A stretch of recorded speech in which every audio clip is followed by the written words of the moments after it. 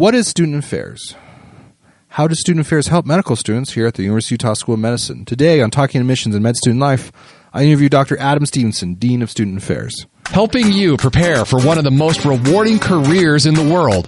This is Talking Admissions and Med Student Life with your host, the Dean of Admissions at the University of Utah School of Medicine, Dr. Benjamin Chan. All right, welcome to another edition of Talking Admissions and Med Student Life. I've got a great guest today, Dr. Adam Stevenson, Dean of Student Affairs. So, Dr. Stevenson, the first question on everyone's mind, what is Student Affairs? Student Affairs is an office within the School of Medicine who I think our entire job is to shepherd students from the first day of med school until after they graduate. I often use the term, we are the concierge of the dean's office. Our office entails financial aid, records, counseling, the wellness center, mentoring for matching, and our job is just to make sure you get through the entire process in a happy, safe manner. All right, you just blasted me with a whole different set of subjects. Let's break those down one by one. Okay. All right. So records. I think there's actually a warm handoff between admissions and your office. Yes. People get admitted, and their record kind of shifts from admissions to Student Affairs. And so what is this record? So all of the information that the students use in their application process in the AMCAS application are transferred to us, and we slowly add to that over the years with all of your grades, your performance, until at the end of your years of medical school, there is a nice big file that summarizes all your official performance through the school. It includes transcripts, it includes grades, it includes evaluations. And if I understand correctly, this is the basis for something called the MISPE, correct? Yeah, so this all culminates in What is a MISPE? A MISPE, the MSPE, is the Medical Student Performance Evaluation, formerly called the Dean's Letter, and it is a summary of your 4 years at medical school. I create it at the end of your 4 years, and we use it to apply to residency programs when medical school finishes. Awesome. And so it sounds like this is a pretty important document. Residency programs read this and look at it. Yeah, I would say it was the main document that is used in the application process. How many pages is it? It averages between 8 and 10 pages. Oh, wow. And uses information from the first, second, third, and fourth year of medical school. We also get information about service hours, about your research. Everything that has to do with your time at medical school, we've summarized in this 8 to 10 page MISPE. Okay. Are students allowed to see the MISPE? They are. We actually not only allow them to see it, we require them to see it. Oh, wow. We, after it is created and compiled, we have them come in and review it for any concerns or errors or things that we've missed, and then we allow you to sign off on it and say that this is accurate. Okay, fantastic. And you mentioned Wellness Center. What's Wellness Center? What's that? So wellness is a specific directive within the Student Affairs. We have a wellness director. His name is Jan Terpstra. And wellness is an overarching goal of making sure that students are well during medical school. Well emotionally, well physically, well spiritually. And we have programs and people in place to make sure that if there are any issues along any of those lines through school, they're addressed. I think so. I've heard some of the students talk about the Wellness Center. So I get the sense there are these like kind of big activities like classes or courses, or apparently there was like free like back massages during finals week. Right. And there's also more individual treatment if you're having a particular issue or situation arise. So the two main areas we have are we have counselors, and Dr. Terpstra is a psychiatrist where there can be individual counseling on a very personal, private basis for any issues that come up. But then we also have overarching objectives for the medical students as a class. You mentioned the massage. So during a busy finals week this past spring, we had a massage therapist come in and provide free massages to students to de-stress them during their big final days. Awesome. How was that received? Very well. It was a great time by all. We're hoping to include some pet therapy as well on our next iteration. Awesome. Did you take part of the massage therapy, Dr. Stevenson? I made sure that there was time for students, and I excluded myself from the massage. Excellent, excellent. All right. So doing records, MISPE, wellness. What else does Student Affairs do? Another one of the main objectives we have is financial aid. Oh, okay. So we have one person whose entire job is dedicated to making sure that you are able to manage your finances and your debt. She handles scholarships. She handles all of the aspects of the financial aid application and is our liaison with main campus financial aid.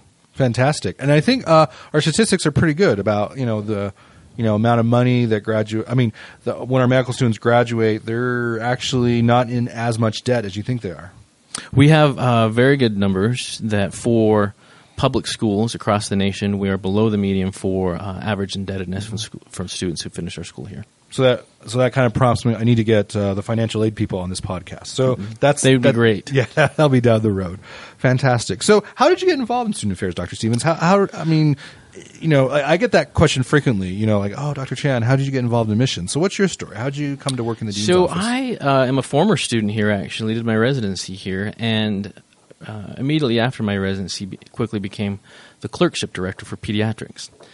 So during the third year of medical school, I helped shepherd students through their pediatric required rotation. Part of that job involved to then also getting those students who are interested in pediatrics to a pediatric residency. And so I would look at their application. I would give them advice about where they need to match, where would they have a good application for, and found that I really loved it. It was actually one of the highlights of my career is being able to get students who were either struggling or doing well successfully matched into a residency program, and the long-term counseling and mentoring and sitting down that takes.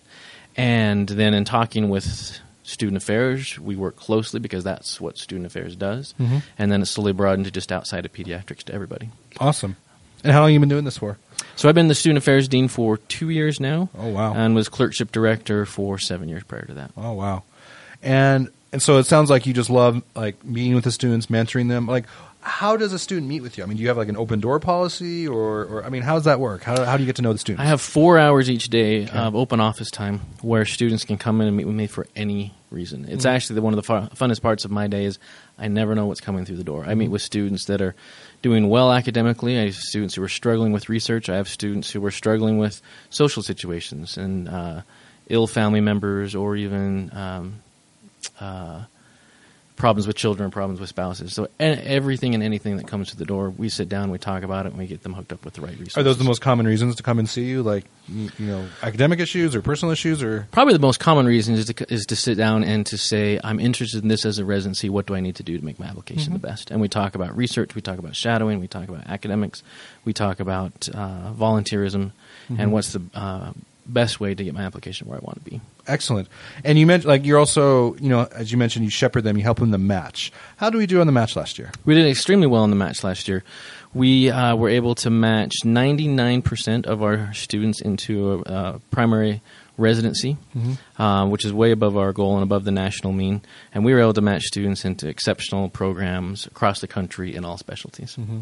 And for those of the listening out there, I've been posting those on our Facebook page. That's right. I de-identify the information so you don't know who it is, but I do post where people end up. So let's talk about the match. What is the match? How does that work? For a lot of people, it's very mysterious. So how would you explain the match? Yeah, the match is a very different way than getting into medical school. It is the process of transitioning from medical school to residency, and it is a partnering or a coupling of residency choices with student choices. So students will put together their application. They'll apply to a various number of residencies within a desired specialty. They go and interview with those residencies. And the student then submits a rank list of from top to bottom, and the residencies submit a rank list. And then there's this magical, fantastic computer algorithm, supercomputer that matches those two up. Actually, the algorithm that was written for this won the Pulitzer Prize, Nobel Peace Prize, actually, for economics. Okay, and it's a fascinating way to get different groups and people's priorities matched up, and the entire process, because of the interview, because of the random chaos of the match algorithm, it's important that students know how to do it correctly. And so that's why they come and meet with you. Correct. And so this happens. So they start interviewing during their fourth year of medical school. They start interviewing. I mean, they submit their application. Applications are due September of their fourth year. Okay. And then usually from about October through January is interview season. Okay. They put in their rank list in February, and then the big match day is the third Friday in March across the country. Wow. Where at a given point in time, every medical school across the country opens their envelopes to find out where it is that they match to for residency. Excellent. And so what are some of your tips? I mean, how do you make yourself a really competitive applicant in the match? It's a combination of areas. So making sure that you're balanced, that you're not just doing well academically, which is obviously a key part of it, but that you're doing well academically, but you're also doing well from a leadership standpoint, from a service standpoint, from a research standpoint, and also that you've picked your specialty right by shadowing and having clinical experiences. By having a complete, well-rounded application, we then look at the statistics that the individual program directors want. For example, emergency medicine program directors have clearly said they want their applicants to look a little bit like this, versus plastic surgeons want their applicants to look a little bit like this. And we know that information, so once you decide your specialty, we're able to help guide your application so it matches the specialty that you're interested in. Mm-hmm. What if it's not, what if you have an applicant, a medical student, who comes to you and they really want to go into plastic surgery, for example, a very competitive field? And you kind of look at their, what they've done in medical school, including those different areas, research, community service, board scores, things like that. And then you kind of look at what, plastic surgery programs are looking for. And let's say that's not a good kind of fit, like it doesn't line up. What do you say then? What kind of conversation do you have?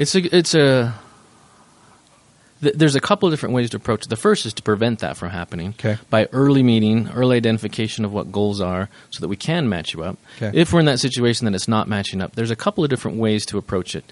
It depends on what the deficiency in the application is. For example, if you are short in one area of academics, there's another area of academics that we can try to do better on down the line. Additionally, even though you might not match up for the average plastic surgery program, there's a range of plastic surgery programs where we can focus on programs that might match an individual's demographics a little bit better. So kind of very specific program selection for the application. And there are some students who, based off of the numbers, we worry enough about that we talk about a backup plan.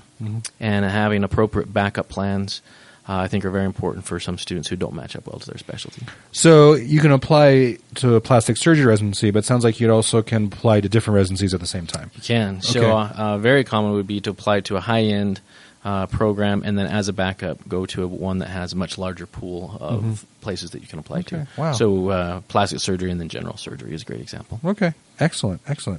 Well, Dr. Stevenson, has been a great conversation. I'll have to have you come back on the podcast. Would love to. We can talk more about, how's it going and like different programs. I'm fascinated. Student affairs. So awesome. Thanks, Dr. Stevenson. Thanks for listening to Talking Admissions and Med Student Life with Dr. Benjamin Chan, the ultimate resource to help you on your journey to and through medical school. A production of the Scope Health Sciences Radio, online at thescoperadio.com.